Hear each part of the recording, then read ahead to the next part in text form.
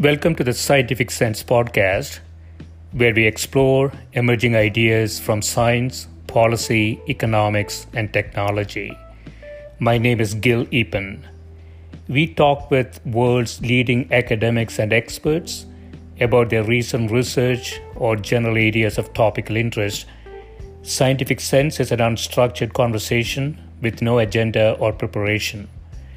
We cover a wide variety of domains where new discoveries are made and new technologies are developed on a daily basis. We are most interested in how new ideas affect society and help educate the world how to pursue a rewarding and enjoyable life rooted in science, logic, and information. We seek knowledge without boundaries or constraints and provide unedited content of conversations with researchers and leaders who love what they do. A companion blog to this podcast can be found at scientificsense.com, and this podcast is available on over a dozen platforms and directly at scientificsense.net.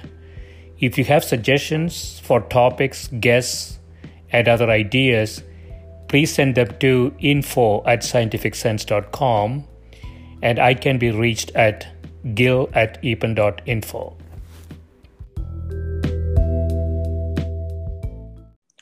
My guest today is Professor Michael Miller, who's a professor of cardiovascular medicine at the University of Maryland School of Medicine. He has authored numerous scientific papers in cardiovascular disease with a primary focus on prevention. His most recent book is Heal Your Heart. Welcome, Michael. Thank you very much, Gil. Pleasure to be here. So I want to start with a recent article from The Atlantic. Did COVID-19 mess up my heart? In which a patient says that she got sick 6 months ago. Now she can barely make it up the stairs. And the official name for her new heart trouble, I guess, is postural orthostatic tachycardia syndrome, or POTS. And the condition is a puzzling dysfunction of both the heart and the nervous system, messes with how the body regulates involuntary functions, including pulse. And in the article, they say POTS is known to affect approximately 500,000 people just in the US, typically young women. But now, after COVID, previously fit and healthy women of all ages who have had COVID-19 are showing up at doctors' offices, complaining of inexplicably racing hearts. You want to talk a bit about it? And I know that we're going to get into more CVD issues as we go through it, but specifically related to POTS and what's happening in that arena. Sure, Gil. So as it's turning out, the more we learn about COVID, the more we appreciate how unusual this virus is, how unpredictable it is, and and I'm sure we'll talk more about the various heart or cardiac manifestations. Yeah. But in this particular case, this is highly unusual because this is an autonomic or dysautonomia. So it's an abnormal function in the autonomic nervous system that is quite unusual. Now, we have patients that have POTS, and as you point out, in this condition, often in young women, they basically, when they're standing, there is pooling of blood in a lower portion of the body. And so blood is directed, if you will, away from the body, the brain. And the longer these individuals stand, the longer they experience lightheadedness, and there's a rapid change in pulse rate. So pulse rate will increase by about 30 to 40 beats per minute when standing for more than 10 minutes. And under normal conditions, you stand, your pulse rate might go up 5+ beats, give or take, depending, of course, how well hydrated you are, et cetera. Yeah. But these individuals, their pulse rate goes up dramatically, and they could experience a whole range of symptoms that include things such as dizziness, lightheadedness, fatigue, poor concentration, premature beats, and so forth. But it's so unusual because we don't see this with other viruses, and like what we're appreciating with this virus, how unusual it is compared to the typical viruses that whether it's a flu virus or other viruses that have come along. Yeah. This patient falls into that group that we're calling long haulers. And what we mean by that is that there seems to be an emerging group of patients who, after they've experienced COVID, so now most people are going to recover, but there is not an unsizable proportion of the population, maybe upwards of 10, 20%, perhaps even a little more, that are developing longer term complications. Of course, we don't know how long this is going to last in this individual per se, because we do know that in some cases that after 6 months or so, they start to feel better, but others may not. And so POTS represents now just one of a group of conditions that that may or may not be heart related, but appears to be chronic. And some people have, after they've been in the intensive care unit for a period of time because of COVID, have developed brain fog. And some folks refer to this as ICU psychosis, and again, taken a long time to resolve. So what percentage, Michael, what percentage of the population that we know, COVID-infected population, become long haulers? It's a great question, and I don't think we know enough at this point. Okay. I'm going to say it's probably, give or take, about 1 in 5. 1 in 5. So it's 1 in 5. Yes. Okay. And, so 20%. Sorry, Michael. So the 20% approximately, we know that population are showing variety of issues, right? Not just POTS. And as an aside, I came back from New York. First week, second week of New York with 103-degree temperature, and was sleeping for 2 days, and it seems to have gone away after that. I don't know if it was COVID or not, but it was quite prevalent in the tri-state area in December, January timeframe. So presumably we have a very high infection rate in this area. I mean, we brought the problem cases down, but the population is very, very highly infected, I think. There's no question. I happened to be visiting, my daughter, whose fiance was in New Haven in graduate school, and we drove up the day that New Rochelle, the news about New Rochelle having this spread of infection. So this was in early March, right? And that whole area has been, as you know, was hit hard. Now, with you, in your particular case, you might have had it. You're very lucky, just 2 days of fever, because fever is the most common sign or symptom that accompanies COVID. It's seen in about close to 90% of people. And if it went away after 2 days, you're quite lucky. Anybody else that you were with that had a fever? Just 2-3 days. Yeah. But nobody else in your group of people that. And then my wife had something very similar after that. Well, so it's hard to know. Maybe you did have it, a very mild case. Yeah. We do know the one thing tricky about COVID, again, there are so many unusual characteristics, but the one thing we do know is that you can get a very mild case. Now back in March, I'm sure you probably weren't wearing a mask. Right. Yeah. This was in January, yeah. Oh, January, right. Yeah. So this is actually before it was widely recognized, and now we're thinking that perhaps it was in the States as early as December, as you point out. That's right, yeah.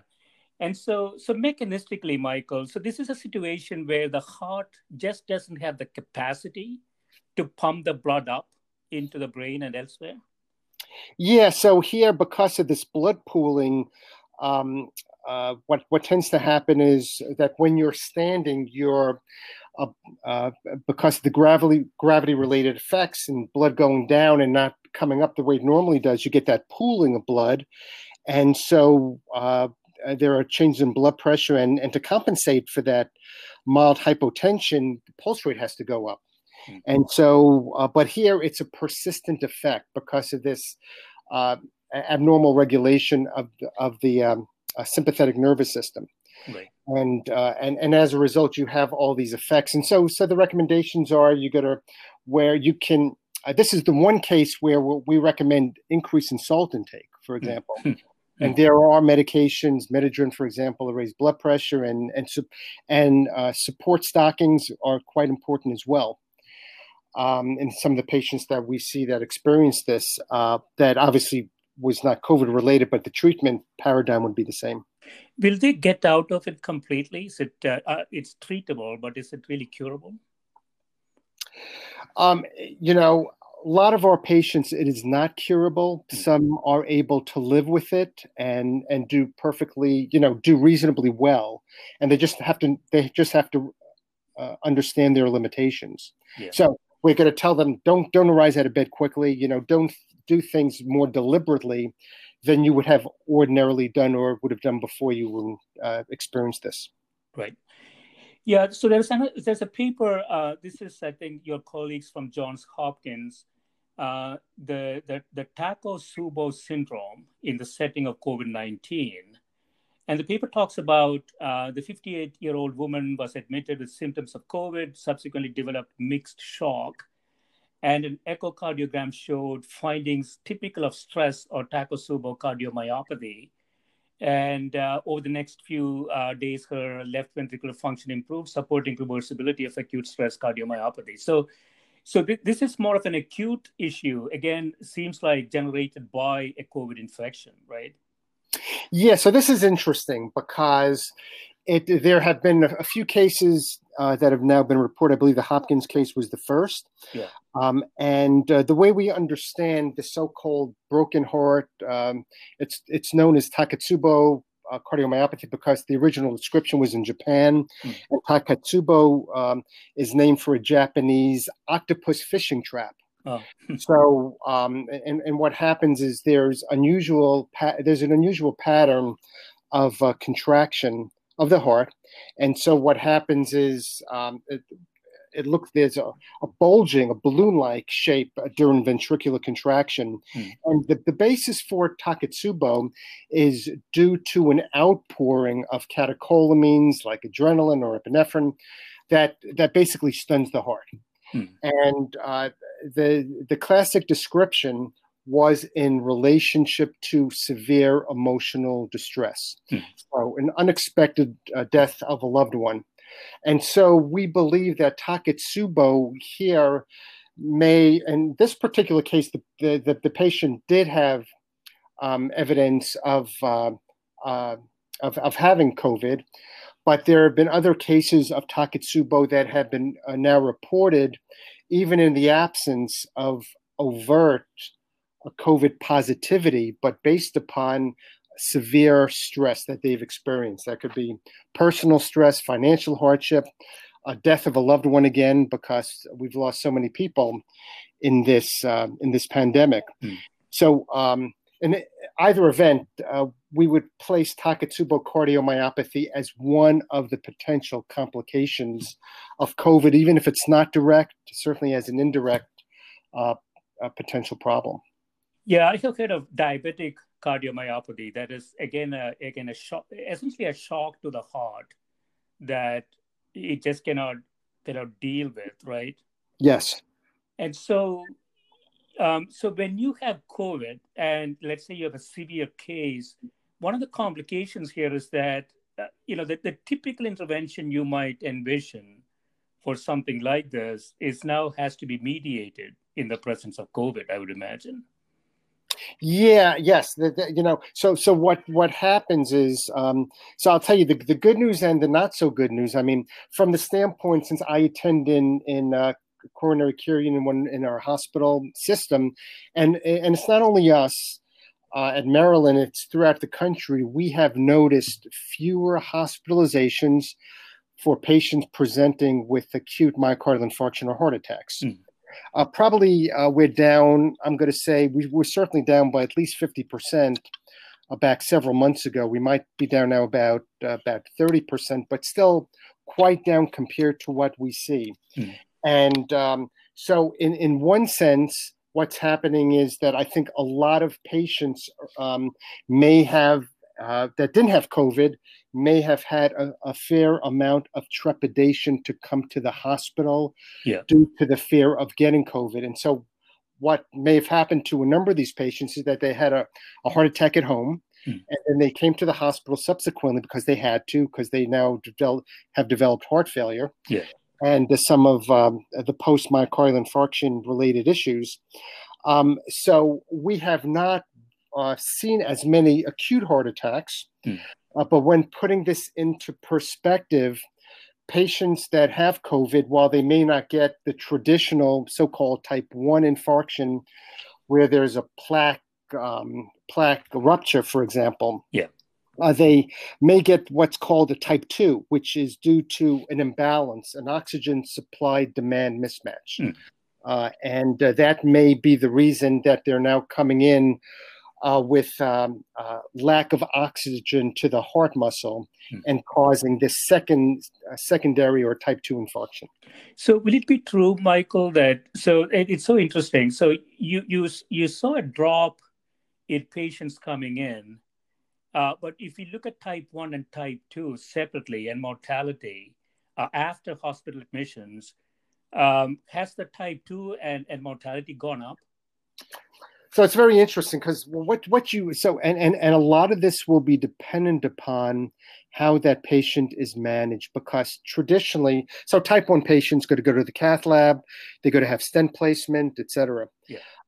But in the type 2s, we usually don't intervene in that manner. What we try to do is treat the underlying comorbidity. So in this particular case, many of them have bilateral pneumonia, which is characteristic of COVID. And so you have to improve their oxygenation. If they're being ventilated, they may go on steroid therapy. So you want to try to treat them from that standpoint. And what we're appreciating now is something also very interesting in the COVID era. Because in a traditional heart attack, even when it's a type 1 or a traditional type 2, what happens is the cardiac enzymes, notably troponin levels, will go up and then they will come down. But in some of our patients who have had severe cases of COVID, one of the more adverse prognostic signs or measurements is a continued elevation in troponin. So that's just, again, coincident with a highly inflammatory process. So not only is troponin elevation remaining quite high for a good period of time, but so are other biomarkers of inflammation, traditionally CRP and a host of other biomarkers that you may measure. And some of these individuals are developing, with this full-blown inflammation, what we often refer to as a cytokine storm. What they're also getting is a myocarditis. And that appears, so you can get myocarditis as part of the acute picture, or as you may have noted earlier, part of now it's becoming a pattern that we're seeing in long haulers. So in addition to POTS, you can place myocarditis into that group. And we're seeing that, and it's been reported in a number of college athletes and some ball players that have, one ball player that had to sit out the baseball season because of myocarditis. And it appears to be more, again, a long, more chronic condition. Some individuals that even may have been relatively healthy beforehand. Yeah, I mean, this is two things I want to get your insights on. One is there's a lot of political spin around miscategorization of deaths. And, it sometimes is nearly impossible to measure what the foundational cause was, right? So you may have comorbid conditions, and you may have gotten COVID, you may not have. And so what is your sense that, the measurements we are taking, we have, 6 million infections, 200,000 deaths across the country, according to the CDC. What is your sense of those numbers? Are they underestimated, overestimated? What do you think? Well, I think we're probably doing a better job in these numbers than other countries. Yeah. If we go back to China, the number of deaths there, I believe, was probably to some degree underreported. Other countries like Russia probably have some degree of underreporting. Now, there might also be some degree of underreporting here as well, depending upon how, because some patients may not have been COVID tested, and coming in acutely, and may have died a sudden death and may have not been categorized as having a COVID-related illness. And especially if we're saying a lot of folks are not going to the hospital because of fear of COVID, and then happen to have some of these illnesses that come about, and by the time they get to the hospital, they're pronounced by the time they get to the hospital, we may be underestimating some of these cases. Yeah, I was a little puzzled by, if you look at case mortality in countries like India, it's about half of what we have in the US.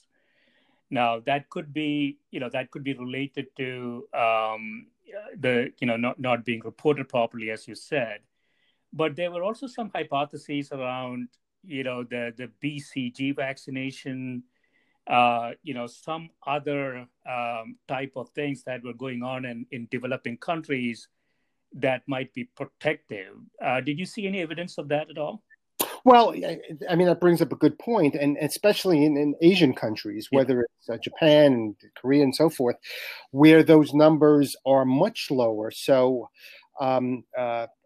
case fatality rates are lower in general, and then you could maybe subscribe to the idea, well, there's much better use of social distancing and masking and so forth that may have accounted for that. The BCG certainly is plausible.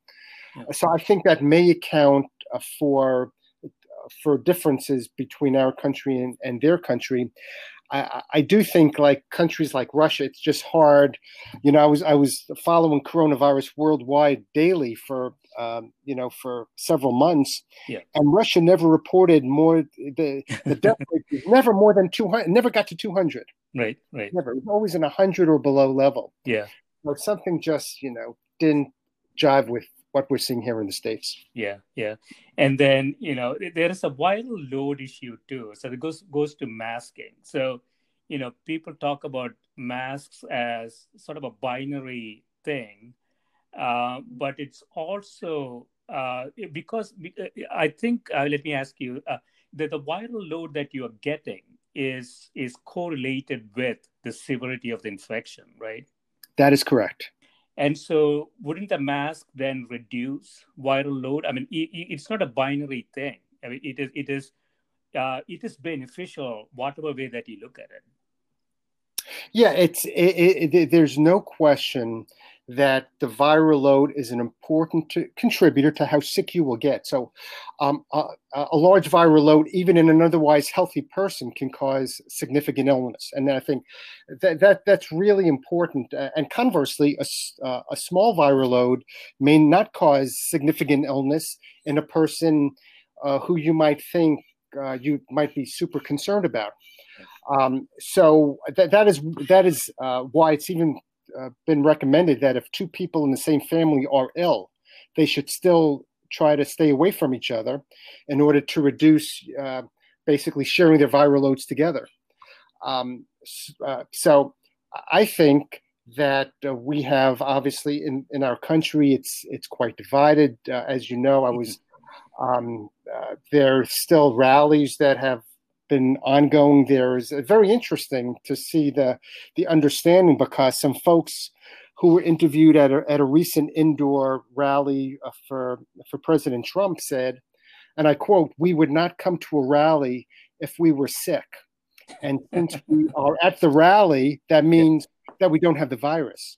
Right. So it's really the understanding that this virus is like no other, in that it could spread among those individuals that are asymptomatic. And we have these so-called super spreaders. Yeah. that infect multiple people, and it has to be the right setting. So we saw this in Seattle. There was a choir practice back in March where I guess one person had it and infected over 50 people. We also saw it recently at a wedding in Maine.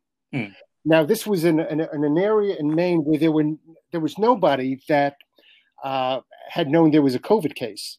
But in the wedding, there was a person who was asymptomatic and passed it on to, I guess, another 50 or so people. Mm-hmm. And that 7 people died, and it's spreading like wildfire in those regions. Yeah. So I think what we appreciate is that if you, this is it's so basic. It's so basic that we knew about it 100 years ago. Right. Yeah. In the Spanish flu epidemic or pandemic in 1917, 1918, they knew back then that if you're wearing a mask and you're socially distancing, the likelihood is extremely low of getting the virus. And if you do happen to get the virus, then it's more likely to be much less complicated from the standpoint of hopefully not requiring hospitalization and so forth. Yeah. I was, having a thought experiment. We don't know if there are multiple strains of the same virus in circulation, right? It could be potentially. Correct. Yeah.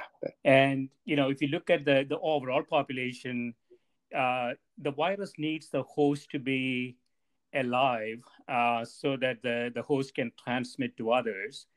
And so if you look at it seems to be deadly to those who are not mobile and not transmitting, and it seems to be very mild to those who are moving around, the super spreaders, and ready to transmit to anybody. But and you can listen to some of my colleagues. So my colleagues in the medical profession, all of us health professionals, know how important it is to wear masks. I mean, there's no question. Bob Redfield, head of the CDC, is a colleague of mine. He was at University of Maryland before coming to the CDC. Tony Fauci, Phil Pizzo at Stanford. I mean, all of these guys, we all the same mindset. If you wear a mask and you're standing 6 feet apart from someone, the likelihood of getting this virus, both of you wear a mask, is extremely low. Yeah. And it's only really when you're especially if you're in enclosed quarters and not following these rules, you could run to concerns. And I tell my kids, would you go into an enclosed area if you knew there was a poison that you couldn't detect, like carbon monoxide? Yeah. Would you go there? Would you take that chance? Of course, my son said no, I'd wear a mask. Yeah, exactly. It's very analogous, right? It's just that it's not positioned that way. And obviously there's a lot of confusion, as you know, in the airwaves. And so for the public to internalize that the real risk of what is being done has become almost impossible. Yes. It's become when you're getting mixed messages, it is very difficult, except, again, we keep coming back to two words that I learned many years ago from my grandfather, and it's common sense. Yeah, when in doubt, that never fails. I want to touch on another article, Michael. So this is a JAMA article. Myocarditis has a chronic effect. They have a prospective observational cohort study of 100 patients, and there's a lot of data in this. Do you want to summarize what they found there?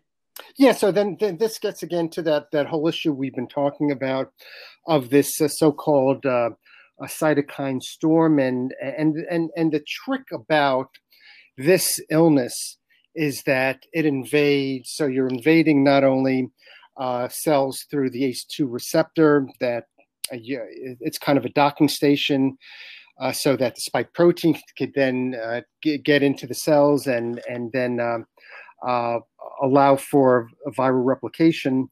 And then, of course, you have to, on top of that, we have our own immunity, both innate and acquired immunity, to kind of fight that. Yeah.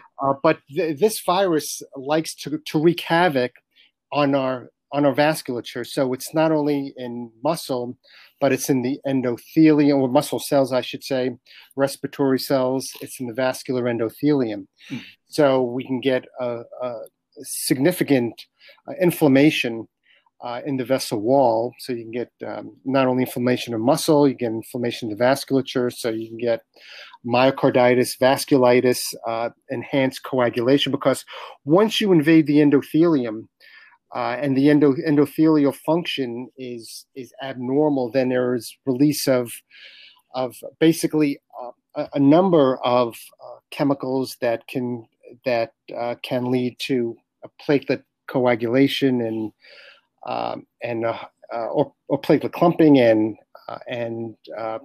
coagulation, and that is a problem that we're seeing with this virus that we haven't seen with others, in the sense that patients are developing early clots, and you could check D-dimer early on. That's been an ongoing issue, and in effect, what then happens is you have to treat the patient with anticoagulant therapy to try, which was not done early on. Patients were having severe clotting issues and pulmonary emboli, and a whole host of complicating factors that in many cases led to prolonged hospitalization or death. And so one of the issues here is that this virus, like no other, could wreak havoc in so many different ways that you really have to keep your guard up at all times. And that will parlay even after we get a vaccine. I'm sure we might cover this. Yeah. But a vaccine in of itself is not going to do the trick, at least not in the early stages. Yeah, and as you know, the FDA target that they announced was a 50% efficacy for the vaccine. And I think the typical flu vaccines we get every year is more like 65, 70%. And so, 50%, I don't know exactly what that is going to do, but that's the target. Well, yeah, I mean, so 50% means obviously there's a lot of room for individuals. Even if you get up to 75%, then we're going to say 1 in 4 will have ineffective vaccination. Yeah. In which case that person is susceptible to developing that, and if he or she is not protected by wearing their mask and socially distancing, it's going to be a problem for a period of time. Now, how long is that period of time? So, because if you're looking at developing at least getting 2/3, if not 3/4 of the population vaccinated to induce this so-called herd immunity, it's going to take some time, because, again, it's not a one-shot deal here, right? Some of these vaccine makers need two shots, right? It's about a month apart, and then you got to give time for the antibody response, which is another, give or take, 2-3 weeks. So you're looking at, even if the vaccine is approved by late October, early November, which I think most of us don't believe that'll happen, but even if it does happen, then you're still looking at the early part of next year, first and second quarter of next year, if not the third quarter, to get a substantial portion of the population adequately protected. Yeah, and in this country and probably around the world as well, we have a very large cohort of anti-vaccine people. And I think in the US, it's about 1/3 of the country. And so even if you get a vaccine that is 2/3 efficacious and 1/3 of the country refuses to take it, there is no way we can get to herd immunity anywhere close to the 2/3 mark that it requires, right? And Gil, and now take that, what you just said, which is absolutely concerning, but now take the fact that in these vaccine trials, we are not sufficiently testing groups of people such as minority groups, underrepresented groups. Yeah. And we're also not testing older people, the people that are viewed at high risk, right? People of color, number one, and older individuals. Right. That over the age of 65, they're just not being tested in adequate numbers. And so if a vaccine is approved and we haven't sufficiently tested these high-risk groups, Right. will the FDA, can the FDA really approve the use of vaccination in those particular populations? Yeah, I remember a lot of excitement about a phase 1 trial, which, as you know, is healthy males under 40. And 8 of them developed antibodies in that phase 1 trial. And people said, that means that the vaccine is just about to come to fruition. It's really difficult to accelerate these processes, right? There are some inherent limitations. It needs to be very population, as you say, the population has to be represented before we can really make a conclusion as to, it can be provided to the entire population. But in truth, Gail, in all fairness, I mean, this whole process has definitely gone at very high speeds. We've never seen anything quite like this. So that of course is a positive. But again, it's negated by or I guess it's in part what we discussed about the fact that a lot of people are anti-masking, don't want to get vaccinated, et cetera. So it's going to be a problem for the foreseeable future. Yeah. So in this study, they say that we demonstrate cardiac involvement in 78 patients. There were 100 patients in the study, so 78%, and ongoing myocardial inflammation in 60% with recent COVID-19 illness, independent of pre-existing condition severity and overall course of acute illness. And so these are fairly high numbers, right? They're very high numbers, and again, a lot of, as we pointed out, some of these individuals are young, otherwise athletic, and without pre-existing. So I think a key thing to realize is that anybody can get the virus. So when you're talking about people that are at high risk, older people that have risk factors, it's not getting the virus. It's some of the complications of the virus. But these young people who got the virus develop these severe complications. That is more chronic, and that is why this virus is so problematic. Yeah, and it's interesting that we don't really talk about a disease burden, partly because we don't really have the data yet. We have only 4 or 5 months of data. It is the case, I believe, in the Spanish flu, 1918, 1919, about 1 million people that survived it 10 years later showed Parkinson's disease. There are sufficient indications here that this has some effect on the nervous system, loss of smell, some sort of early indications, and so we haven't even started to really think about what the long-term cost of this is going to be. Right? I hear a lot of young people saying, "Yeah, I know. Let me just get it and be done with it." 2 problems there. One is the long-term effects that we don't even know. The other is there is, I think, also indication that reinfection is quite possible, right? Yes, and that's been reported. The reinfection has been reported. It's uncommon, but it has been reported. But I agree with you. I'd be concerned about potential neurodegenerative damage over a long period of time that we just don't appreciate at this time. So we know that it appears that the virus appears, at least, to not only get into the myocardium, but to get into nerves, to get into the nervous system. So it's problematic. Do we know anything about, sort of the reactivation potential here? Like chickenpox or something, it is still resident but inactive, and then at some point shows up again. Yeah, so great question. I just don't think we have that information yet at this time, because again, reinfection rates seem to be relatively low, and they seem to be seem to occur in those individuals that probably had a milder case. Yeah. So on the one hand, if you have a milder case, you're more likely hopefully not to get some of these effects. But again, it's so unpredictable because that patient who developed POTS syndrome looked like was making a recovery and then developed it subsequently. Right, right. Then that person did not require hospitalization. Yeah, yeah. Yeah, I mean, as you know, you're the expert at this. Once you have some sort of a cardio issue or cardio event, it's really difficult to get back to where you started, right? So that is why, one of your focus areas is really prevention. Prevention is probably 10 times more important than treatment.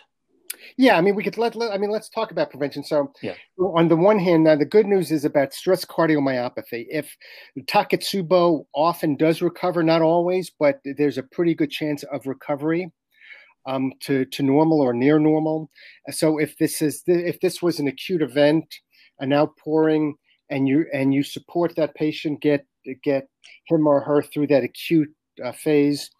Then towards the end of hospitalization, and even in this particular case, was reported heart left ventricular function does recover to a good extent.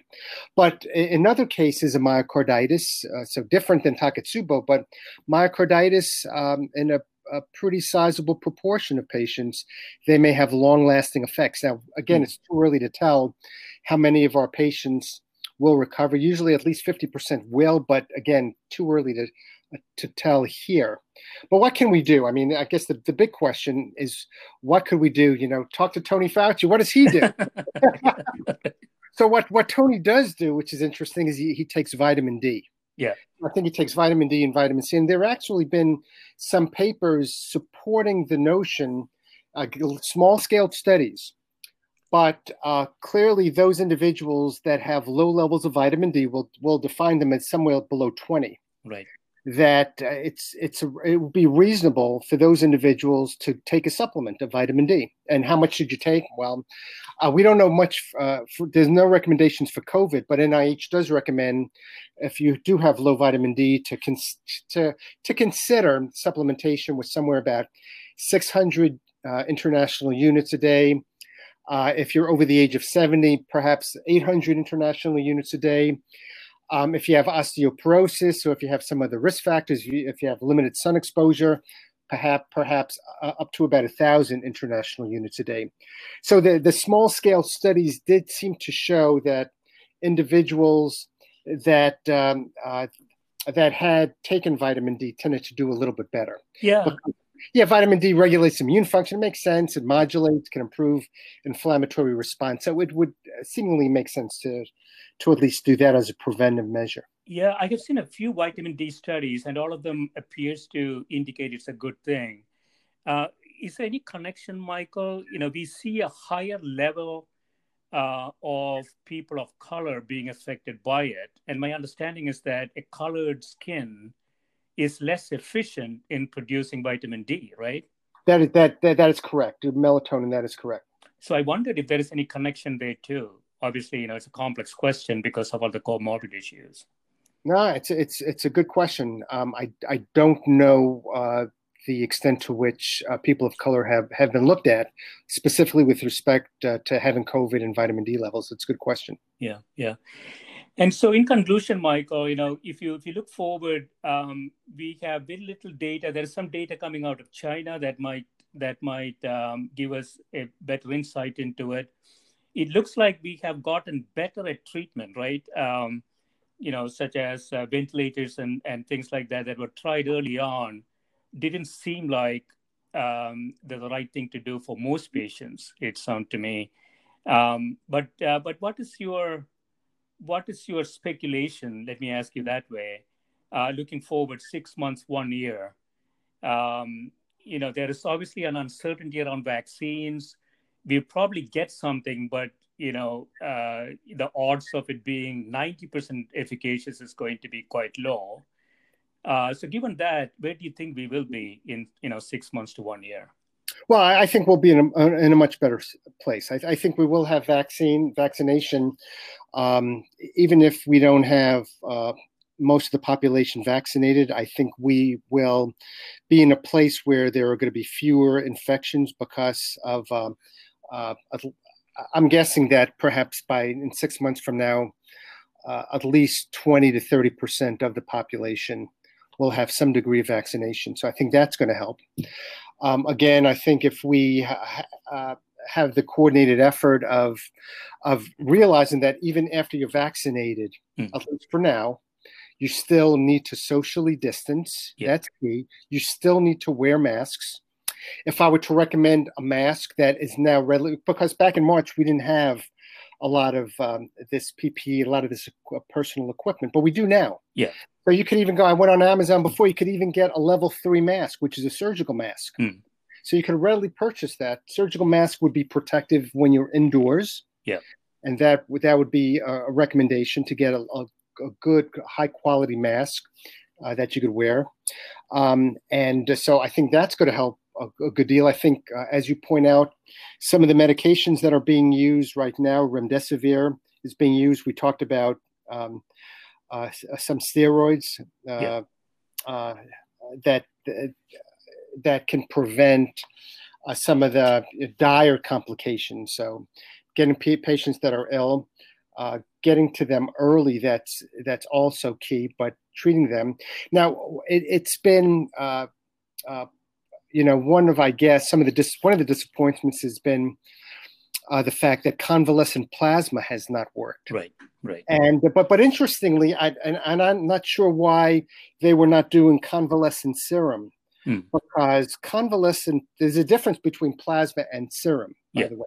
So plasma contains fibrinogen and other clotting factors. So it's not clear to me why you would give convalescent plasma to someone who you're concerned about coagulation or procoagulation, as opposed to convalescent sera, which doesn't have those coagulation factors. So perhaps some ongoing studies that might look at convalescent sera, maybe used at an earlier stage, might show something else. Is that scalable though, Michael? Even if we find it to be effective, is it scalable? It might be to a small extent. Yeah. Okay. It's probably not going to be to the level as where, if we're considering antivirals that are being tested now, other antivirals, that might work in the future. So I think some of those might come along. Oral medications in combination that are being tested right now, oral antivirals that are beyond remdesivir that are being looked at. Yeah, I saw, just very quickly, I saw a drop in case fatality in the US as the disease progressed. And I wondered if it is a numerator effect or a denominator effect. Is it because people getting infected are younger? Or is it because we have figured out how to treat this a lot better, or maybe both? I think it's both. Clearly, the fact that we are, I think, able to treat these patients a bit better. We're not as overloaded as we were, especially in the Northeast, when New York and New Jersey were being bombarded with so many cases, and it just didn't have the bandwidth to really effectively take care of all these individuals. And then, of course, it went to Arizona and Florida and Texas. But I think things are under a bit better control, identifying patients a bit earlier and starting some of these therapies a bit earlier would be helpful. And as you said, a lot of the people that are getting infected now are younger people. And of course, they have a much more favorable prognosis, much less likely to need hospitalization. Right. Yeah, excellent. Yeah, this has been great, Michael. Yeah, thanks so much for spending time with me. And good luck with this research. Thank you very much, Gil. Pleasure. Thank you. Bye.